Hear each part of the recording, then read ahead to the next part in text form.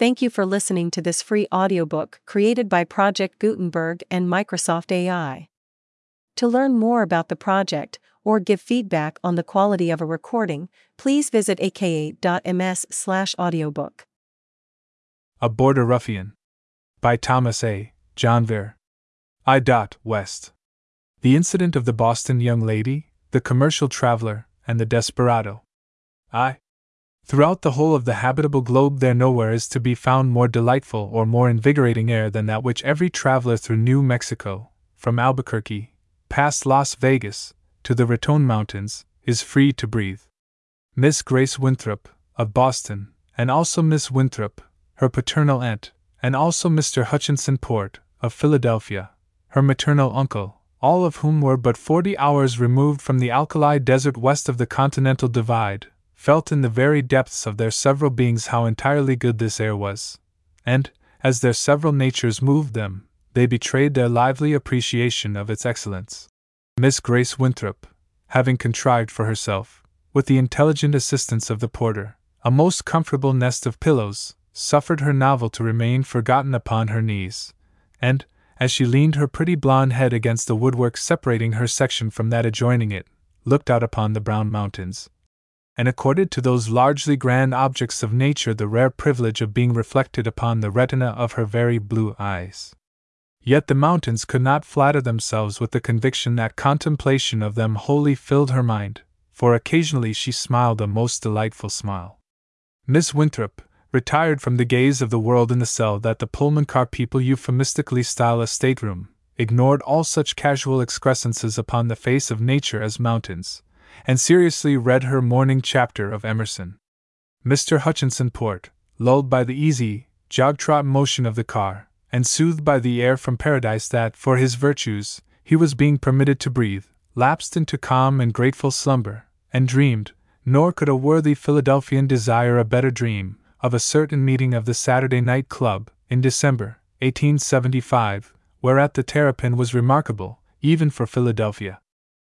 Miss Winthrop, absorbed in her Emersonian devotions, and Mr. Hutchinson Port, absorbed in slumber, did not perceive that the slow motion of the train gradually became slower, and finally entirely ceased, and even Grace, lost in her pleasant daydream, scarcely observed that the unsightly buildings of a little way station had thrust themselves into the foreground of her landscape, for this foreground she ignored, keeping her blue eyes serenely fixed upon the great brown mountains beyond. Nor was she more than dimly conscious of the appearance upon the station platform of a tall, broad-shouldered young man clad in corduroy, wearing a wide-brimmed felt hat, and girded about with a belt stuck full of cartridges, from which depended a very big revolver.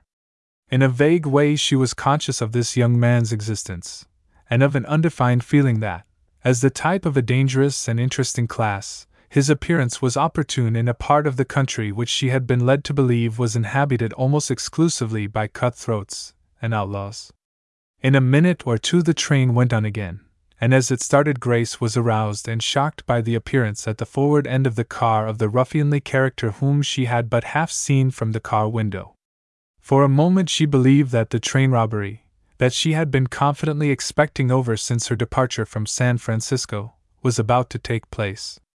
Her heart beat hard, and her breath came quickly.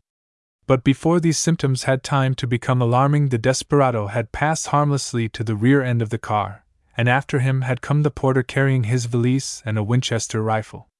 "Goin' to Otero?" "Yes, sah." "All right, sah. Put yo' here, nice seat on shady side, sah." "Thank yo', sah." "Have a pillow, sah?"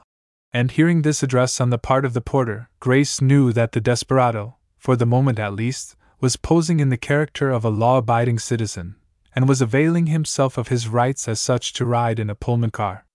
Being thus relieved of cause for immediate alarm, her breast presently began to swell with a fine indignation at the impudence of this abandoned person in thus thrusting himself into a place reserved, if not absolutely for aristocratic, certainly, at least, for respectable society. 2. The slight stir incident to the entrance of this offensive stranger aroused Mr. Hutchinson Port from his agreeable slumber. He yawned slightly, cast a disparaging glance upon the mountains, and then, drawing an especially good cigar from his case, betook himself to the smoking room. Grace did not realize his intentions until they had become accomplished deeds. Mr. Hutchinson Port, although a member, on the retired list, of the 1st City Troop, and therefore, presumably inflamed with the martial spirit characteristic of that ancient and honorable organization, was not, perhaps, just the man that a person knowing in such matters would have selected to pit against a New Mexico desperado in a hand-to-hand conflict. But Grace felt her heart sink a little as she saw the round and rather pursy form of her natural protector walk away into the depths of a mirror at the forward end of the car, and so vanish. And in this same mirror she beheld, seated only 2 sections behind her, the scowling ruffian. The situation, as Grace regarded it, was an alarming one, and it was the more trying to her nerves because it did not, reasonably, admit of action. She was aware that the very presence of a ruffian in a Pullman car was in the nature of a promise, on his part, that for the time being it was not his intention either to murder or to rob, unless, indeed, he were one of a robber band, and was awaiting the appearance of his confederates. For her either to call her uncle, or break in upon the Emersonian seclusion of her aunt, she felt would not be well received, under the circumstances, by either of these her relatives. As to the porter, that sable functionary had vanished. There was no electric bell, and the car, one of a Pullman train, had no conductor. For protection, therefore, should need for protection arise, Grace perceived that she must depend upon the one other passenger. They had lingered so long amid the delights of a Santa Barbara spring that they were journeying in that pleasant time of year when spring travel eastward has ended, and summer travel has not yet begun. This one other passenger was a little man of dapper build and dapper dress, whose curiously shaped articles of luggage betokened his connection with commercial affairs. Grace was forced to own, as she now for the first time regarded him attentively, that he did not seem to be wrought of the stern stuff out of which, as a rule, champions are made. As she thus looked upon him, she was startled to find that he was looking very fixedly upon her, and she was further startled, as their eyes met, by the appearance upon his face of a friendly smile. She would have been vastly surprised had she been aware that this little person labored under the belief that he had already effected a favorable lodgment in her good graces, and she would have been both surprised and horrified could she have known that each of her own strictly confidential smiles during her daydream had been accepted by the commercial traveler as intended for himself, and had been met, as they successively appeared, by his own smiles in answer. Yet this was the actual state of the case, and the little man's soul was uplifted by the thought that here was a fresh proof, and a very pleasant one, of how irresistible were his personal appearance and his personal charm of manner when arrayed in battery against any one of the gentler sex. Viewed from the standpoint of his experience, this inquiring look and its attendant eye encounter indicated that the moment for more pronounced action now had arrived. With the assured air of one who possibly may be repulsed, but who certainly cannot be defeated, he arose from his seat, crossed to Miss Grace Winthrop's section, and with a pleasant remark to the effect that in traveling it always was nice to be sociable, edged himself into the seat beside her. For a moment, the insolent audacity of this move was so overwhelming that Grace was quite incapable of coherent expression. The lovely pink of her cheeks became a deep crimson that spread to the very tips of her ears, her blue eyes flashed, and her hands clenched instinctively. "Looked like a perfect little blue-eyed devil," the drummer subsequently declared, in narrating a highly embellished version of his adventure. "But she didn't mean it, you know, at least, only for a minute or two. I soon combed her down nicely." What he actually said was, "Been travelin' far, miss? What do you mean by this?" "Go away," Grace managed to say, but she could not speak very clearly, for she was choking. "Come, don't get mad, miss. I know you're not mad really anyway. When a woman's as handsome as you are, she can't be bad-natured. Come from California, I suppose? Nice country over there, ain't it?" What with surprise and rage and fright, Grace was very nearly frantic. For the moment she was powerless. Her uncle in the smoking room, her aunt locked up with her Emersonian meditations, the porter in the lobby, the only available person upon whom she could call for aid, a horrible drunken murderer and robber, steeped in all the darkest crimes of the frontier. She felt herself growing faint, but she struggled to her feet. The drummer laid his hand on her arm. Don't go away, my dear! Just stay and have a little talk. You see. But the sentence was not finished. Grace felt her head buzzing, and then, from somewhere, a long way off, it seemed, she heard a voice saying, I beg your pardon, this thing seems to be annoying you. Permit me to remove it. Her head cleared a little, for there was a promise of help, not only in the words but in the tone. And then she saw the desperado calmly settle a big hand into the collar of the little man's coat, lift him out of the seat and well up into the air, and so carry him at arm's length, kicking and struggling, and looking for all the world like a jumping jack, out through the passageway at the forward end of the car. As they disappeared, she precipitately sought refuge in the stateroom, where Miss Winthrop was aroused from her serious contemplation of all-pervading thought by a sudden and most energetic demand upon her protection and her salts bottle. And before she could be made in the least degree to comprehend why Grace should require either the one or the other, Grace had still further complicated and mystified the matter by fainting dead away. 3. In the course of 2 or 3 hours, aided by Miss Winthrop's salts and Mr. Hutchinson Port's traveling flask of peculiar old odored, which together contributed calmness and strength, and being refreshed by a little slumber, Grace was able to explain in an intelligible manner the adventure that had befallen her. And no matter what dreadful crimes that horrible man may have committed, she said in conclusion, I shall be most grateful to him to my dying day. And I want you, Uncle Hutchinson, no matter how unpleasant it may be to you to do so, to thank him from me for what he did. And oh, it was so funny to see that detestable little impudent man kicking about that way in the air, which remembrance, at the same moment, of both the terrifying and the ludicrous side of her recent experience, not unnaturally sent Grace off into hysterics. Mr. Hutchinson Port was quite ready to carry the message of thanks to the desperado, and to add to it some very hearty thanks of his own. But his good intentions could not be realized. The desperado no longer was on the train. Yes, sah, I knows the gentleman yo means, sah, responded the porter, in answer to inquiries. Powerful big gentleman yo means, as got on this monin to Vegas. That's th1, sah.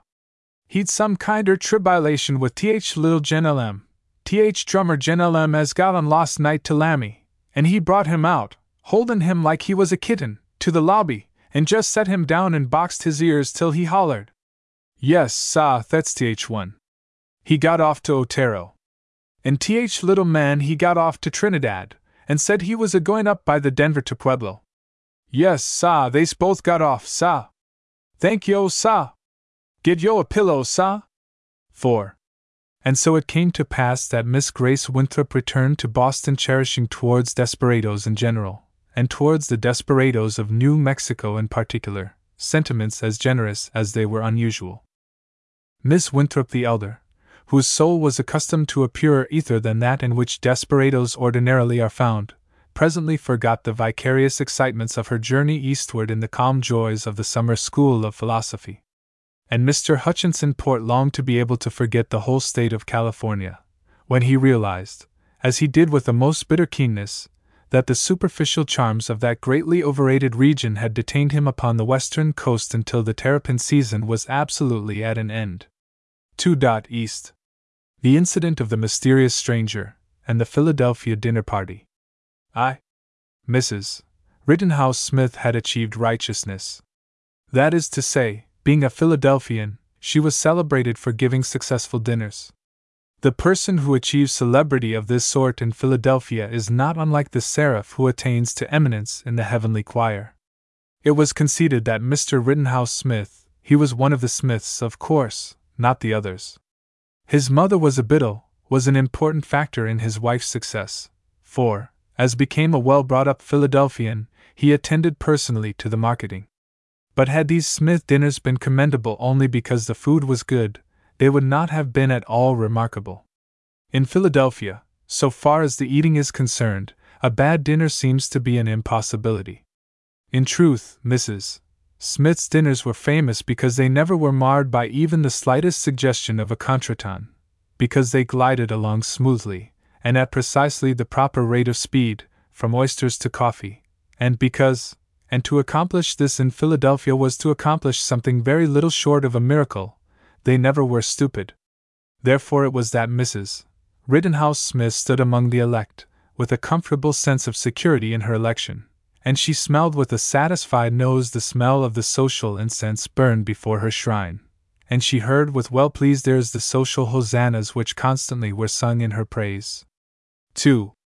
Occupying a position at once so ornate and so enviable, the feelings of Mrs.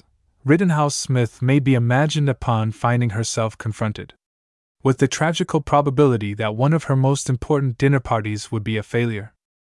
In preparing for this dinner party, she had thought deeply in the still watches of the night, and she had pondered upon it in the silence of noonday.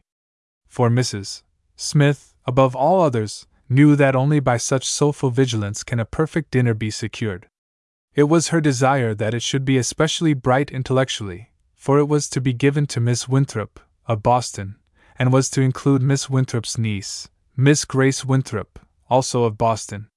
These ladies, as she knew, belonged to clubs which, while modestly named after the days of the week, were devoted wholly to the diffusion of the most exalted mental culture.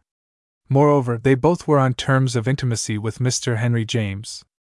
On the other hand, it was her desire that the dinner should be perfect materially, because among her guests was to be Miss Grace Winthrop's uncle, Mr. Hutchinson Port. It was sorely against Mrs. Smith's will that Mr. Hutchinson Port was included in her list, for he had the reputation of being the most objectionable diner out in Philadelphia. His conversation at table invariably consisted solely of disparaging remarks, delivered in an undertone to his immediate neighbors, upon the character and quality of the food. However, in the present case, as Miss Grace Winthrop's uncle, he was inevitable. And such was Mrs. Smith's genius, she believed that she had mastered the situation. Her list, excepting, of course, Mr. Hutchinson Port, and he could not reasonably be objected to by his own relatives, was all that she could desire. The 9 other guests, she was satisfied, were such as could be exhibited creditably even to ladies belonging to Boston clubs and personally acquainted with Mr. Henry James. As to the dinner itself, Mr. Rittenhouse Smith, who never spoke inconsiderately in matters of this grave nature, had agreed with her that, barring, of course, some providentially interposed calamity such as scorching the ducks or getting too much salt in the terrapin, even Mr. Hutchinson Port would be unable to find a flaw in it. And now, at the last moment, at 12 o'clock of the day on which the dinner was to take place, came a note from the man upon whom she had most strongly counted to make the affair a success, the brightest man on her list, and the one who was to take out Miss Grace Winthrop, saying that he was laid up with a frightful cold and face ache. He tried to make a joke of it, poor fellow, by adding a sketch, he sketched quite nicely, of his swelled cheeks swathed in a handkerchief. But Mrs. Rittenhouse Smith was in no humor for joking. She was furious. When a woman misses fire in this way, it usually is possible to fill her place with a convenient young sister, or even with an elderly aunt. But when a man is wanted, and especially, as in the case in point, a clever man, the matter very readily may become desperate. Mrs. Rittenhouse Smith certainly was dismayed, yet was she not utterly cast down. She had faith in her own quick wits, which had rescued her in times past from other social calamities, though never from one darker than this, of having, at a single fatal blow, her best man cut off from one of her most important dinner parties, and the dinner party itself reduced to 13, an ominous and dismal number that surely would be discovered, and that would cast over her feast a superstitious gloom. In this trying emergency Mrs. Smith acted with characteristic decision and wisdom. She perceived that to send invitations simultaneously to all the possible men of her acquaintance might involve her in still more awkward complications, while to send invitations successively might result in a fatal loss of time. Obviously, the only practicable course was a series of prompt, personal appeals from one to another, until assurance was received that the vacant place certainly would be filled. Therefore she dispatched a note to Mr. Rittenhouse Smith, at his downtown office, acquainting him with the impending catastrophe and bidding him drop all other concerns until he had averted it by securing a satisfactory man. 3. Now, under ordinary circumstances, Mr. Rittenhouse Smith would have obeyed his wife's orders cheerfully and promptly, but on this particular day there was a flurry in the stock market, Mr. Smith was a stockbroker, and every minute that he was away from his office exposed him to serious business danger. At what he considered to be the safest moments, he made no less than 5 sallies after as many different men, and 3 of these had engagements for the evening, and 2 of them were out of town. What with the condition of the stock market and the gloomy outlook for the dinner party, Mr. Smith, albeit he was ordinarily a calm, sedate man, was almost distraught. 3 o'clock brought a prospect of relief, but after a day of such active dealing his books could not be settled hurriedly. In point of fact, when at last he was able to leave his 3rd Street office, the State House clock was striking 5, and the dinner, in accordance with Philadelphia custom, was to be at 7. He knew that his wife had discharged into his hands the matter of procuring the needed man, and he knew that this line of action on her part had been both right and wise. But he groaned in spirit, as he thought how dreadful a responsibility was his. Mr. Smith was a methodical man, and in the calmness partly bred of his naturally orderly habits, and partly bred of his despair, he seated himself at his desk, in company with a comforting cigar, to think of any possible men whom he might beat up at their homes as he went westward. While he thus meditated, and while blackness settled down upon his soul, for of none could he think available for his purpose, he looked idly at the list of hotel arrivals in the morning paper that chanced to lie beside him, and suddenly he arose with a great shout of joy, for in this list he beheld the name Van R. Livingstone. Here, indeed, was good fortune at last. Van Rensselaer Livingstone was in college with him, in his own class, at Harvard.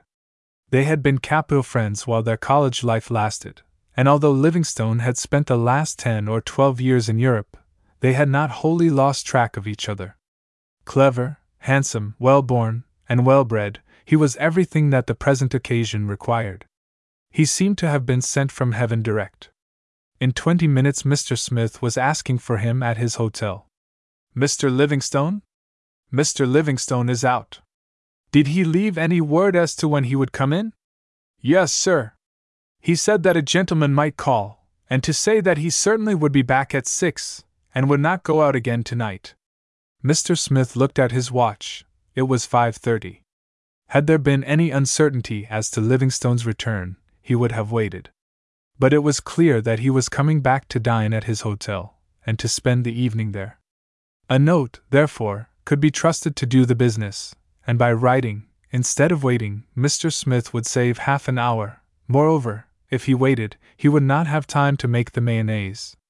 Probably it is only in Philadelphia that it ever occurs nowadays to the master of a feast to dress the salad, which, doubtless, is the reason why a better salad is served at certain dinner tables in Philadelphia than at any other dinner tables in the whole world. The thought of the mayonnaise settled the matter. Mr. Smith hastily wrote an account of the trying situation, and concluded his note with a solemn demand upon dear old Van to fill the vacant place. "In the holy name of the class of '68, and for love of your old classmate R. Smith." 4. Presently the person thus adjured returned to his hotel, and with a somewhat puzzled expression read the adjuration. "R. Smith," he murmured reflectively. "I think I do remember a Dickie Smith, from Philadelphia, at Columbia. But he wasn't in my class, and my class wasn't 68, but 76, and I don't remember ever saying a dozen words to him. He's got a good deal of cheek, whoever he is, and he, and his dinner, and his missing man may all go to the devil together. His invitation is absurd." And with this ultimatum Mr. Livingstone laid the letter and envelope neatly together, preparatory to tearing them into fragments. But before this purpose was accomplished, another view of the situation came into his mind. "I don't see why I shouldn't go," he thought. "I've been muddling all day with this wretched wool man, which is a bore, even if I have made a pretty good bargain with him for next season's clip, and Ned hasn't come to time, which is another bore, for now I'll have to eat my dinner alone. And this Dickie Smith writes like a gentleman, even if he is cheeky, and he certainly seems to be in a peck of troubles about his missing man, and his 13 at table, and the rest of it. Why, it's a regular adventure. And to think of having an adventure in Philadelphia, of all places in the world. By Jove, I'll go. How very, very good of you, Mr. Livingstone, to come to our rescue." It was Mrs. Rittenhouse Smith who spoke, and she spoke in a guarded tone, for Livingstone was among the last to arrive, and she had no desire to publish among her guests the catastrophe that so nearly had overtaken her. "And I know," she continued, "that you will understand how sorry I am that this first visit of Mr. Smith's old friend to our house should be under such peculiar circumstances. But you will have your reward, for you are to take out the very prettiest and the very brightest girl here. Come and be rewarded." And Mrs. Smith slipped her hand upon her benefactor's arm, and piloted him across the room. "Miss Winthrop, permit me to present Mr. Livingstone. Miss Winthrop is half Boston and half European, Mr. Livingstone, and as you, after these 10 years abroad, must be wholly European, you can cheer each other as fellow foreigners in the midst of Philadelphia barbarism." With which pleasant speech the hostess turned quickly to receive the last arrival, a man, of course. Only a man would dare to be even near to late at one of Mrs. Rittenhouse Smith's dinners, and then, standing beside the doorway, with Mr. Hutchinson Port, marshaled her company into dinner. It was a comfort to her to know that for once in his fault-finding life Mr. Port would be compelled, since he was to be seated beside his hostess, to eat his food without abusing it. Just at this time 2 things struck Mrs. Smith as odd. One was that as she presented her handsome guest to Miss Grace Winthrop she certainly had felt him start, while his arm had trembled curiously beneath her hand. The other was that as Mr. Rittenhouse Smith left the drawing-room, passing close beside her with Miss Winthrop upon his arm, he made a face at her. The first of these phenomena struck her as curious. The second struck her as ominous. Had it been possible she would have investigated the cause of Mr. Smith's facial demonstration. But it was not possible. She only could breathe a silent prayer that all would go well, and the while sniff anxiously to discover if perchance there were a smell of scorching duck. Mrs. Smith would have been still more mystified could she have been cognizant at this juncture of her husband's, and of Miss Grace Winthrop's, and of Mr. Livingstone's thoughts. The first of these was thinking, "It isn't Van Rensselaer Livingstone, any more than I am, though he certainly looks like him. And I'm sure that he knows that he don't know me. And I think that we've managed to get into a blank idiotic mess." And the second of these was thinking, "If he's been in Europe for the past 10 years, there's not one chance in 50 that I ever have laid eyes on him. But I know I have." And the third of these was thinking, "There isn't man in the room who looks enough like Dickie Smith to be his 10th cousin. But if ever the goodness of heaven was shown in the affairs of men, it is shown here to me tonight." 6. Even as the sun triumphs over the darkness of night and the gloom of the tempest, so did Mrs. Rittenhouse Smith's dinner party emerge radiantly from the somber perils which had beset it. It was a brilliant, unqualified success. Miss Winthrop was good enough to say, when the evening was ended, saying it in that assured, unconscious way that gives to the utterances of Boston people so peculiar a charm, "Really, Mrs. Smith, you have given me not only a delightful dinner, but a delightful surprise. I would not have believed, had I not seen it myself, that outside of Boston so many clever people could be brought together." And Mr. Hutchinson Port, upsetting all his traditions, had kept up a running fire of laudatory comment upon the dinner that had filled Mrs. Smith's soul with joy. She had expected him, being cut off by her presence from engaging in his accustomed grumbling, to maintain a moody silence. She had not expected praise, and she valued his praise the more because she knew that he spoke out of the fullness of his wisdom, and because in a matter of such vital moment as eating she knew that she could trust him to be sincere. His only approach to invidious comment was in regard to the terrapin. With the grave solemnity that marks the serving of this delicacy in Philadelphia, in the midst of a holy calm befitting a sacred rite, the silver vessels were carried around the board, and in hushed rapture, a little puzzling to the Bostonians, the precious mixture was ladled out upon the 14 plates, and Mr. Hutchinson Port, as the result of many years of soulful practice, was able to secure to himself at one dexterous scoop more eggs than fell to the lot of any other 2 men. It was while rapturously eating these eggs that he spake. "My dear Mrs. Smith, will you forgive me if I venture to suggest, even to you, for what I have seen this night has convinced me that you are one of the very few people who know what a dinner ought to be, That the Madeira used in dressing terrapin cannot possibly be too old? 7. Proceeding in accordance with the cue that Mrs. Smith had given her, Miss Grace Winthrop engaged Mr. Livingstone in conversation upon European topics, and was somewhat astonished to find, in view of his past 10 years in Europe, that they evidently had very little interest for him. And all the while that she talked with him, she was haunted by the conviction that she had seen him somewhere, and all the while she was aware of something in his manner, she could not tell what, that seemed to imply that she ought to know who he was. What Miss Grace Winthrop did feel entirely certain about, however, was that this was one of the cleverest and one of the manliest men she had ever come across. His well-shaped hands were big and brown, and his face was brown, and the set of his head and the range of his broad shoulders gave him an alert look and a certain air of command. There was that about him which suggested a vigorous life in the open air.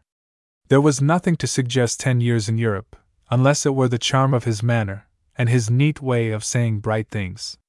As for Livingstone, he was as one who at the same time is both entranced and inspired. He knew that he never had been happier in his life. He knew that he never had said so many clever things in so short a time. Therefore it was that these young people always thereafter were most harmoniously agreed that this was the very happiest dinner that they had eaten in all their lives. It came to an end much too soon for either of them. The ladies left the room, and cigars were invoked to fill their place. This was the moment that Livingstone had looked forward to as affording the first practicable opportunity for taking his host apart, and explaining that his, Livingstone's, presence at that particular feast certainly must be owing to some mistake. And this was the moment that Mr. Smith, also, had looked forward to as available for clearing up the mystery, of which his wife still was blissfully ignorant, as to who their stranger guest really was. But the moment now being come, Livingstone weakly but deliberately evaded it by engaging in an animated conversation with Mr. Hutchinson Port in regard to the precise number of minutes and seconds that a duck ought to remain before the fire, and Mr. Smith, having partaken of his own excellent wines and meats until his whole being was aglow with a benevolent friendliness, contented himself with thinking that, no matter who his guest was, he certainly was a capital fellow, and that to question him as to his name, at least until the evening was at an end, would be a gross outrage upon the laws of hospitality. Livingstone, however, had the grace to feel a good deal ashamed of himself as they returned to the drawing-room. In all that had gone before, he had been a victim of circumstances. He had an uncomfortable conviction that his position now was not wholly unlike that of an impostor. But as he pushed aside the portiere he beheld a pair of blue eyes which, he flattered himself, betrayed an expression of pleased expectancy, and his compunctions vanished. There was only a little time left to them, for the evening was almost at an end. Their talk came back to travel. Did she like traveling in America? He asked. Yes, she liked it very much indeed, only, as a sudden memory of a past experience flashed into her mind, one does sometimes meet such dreadfully horrid people. They were sitting, as they talked, in a narrow space between a table and the wall, made narrower by the presence of an unused chair. Just as this memory was aroused, someone tried to push by them, and Livingstone, rising, lifted the obstructing chair away. To find a clear space in which to put it down, he lifted it across the table, and for a moment he stood erect, holding the chair out before him at arm's length. When he seated himself and turned again to speak to Grace, he was startled to find that her face and shoulders, and even her arms and shoulders were delectable, were crimson, and in her eyes he found at last the look of recognition that he had hoped for earlier in the evening, but that now he had ceased to expect. Recognition of this emphatic sort he certainly had not expected at all. You see, she said, I'll always have thought that you were a robber and a murderer, and shocking things like that. And I didn't really see you that day, except as you walked away, holding up that horrid little man, kicking, just as you held up the chair. Can you ever forgive me for thinking such wicked things about you, and for being so ungrateful as not to know you at the very first? And Livingstone, then and later, succeeded in convincing her that he could. 8.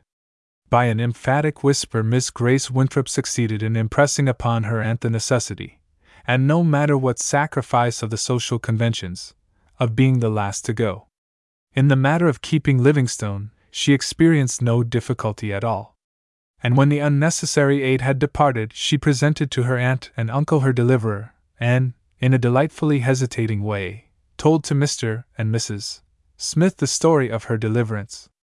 It was when this matter had been explained that Livingstone, who felt that his position now was absolutely secure, brought up the delicate question of his own identity.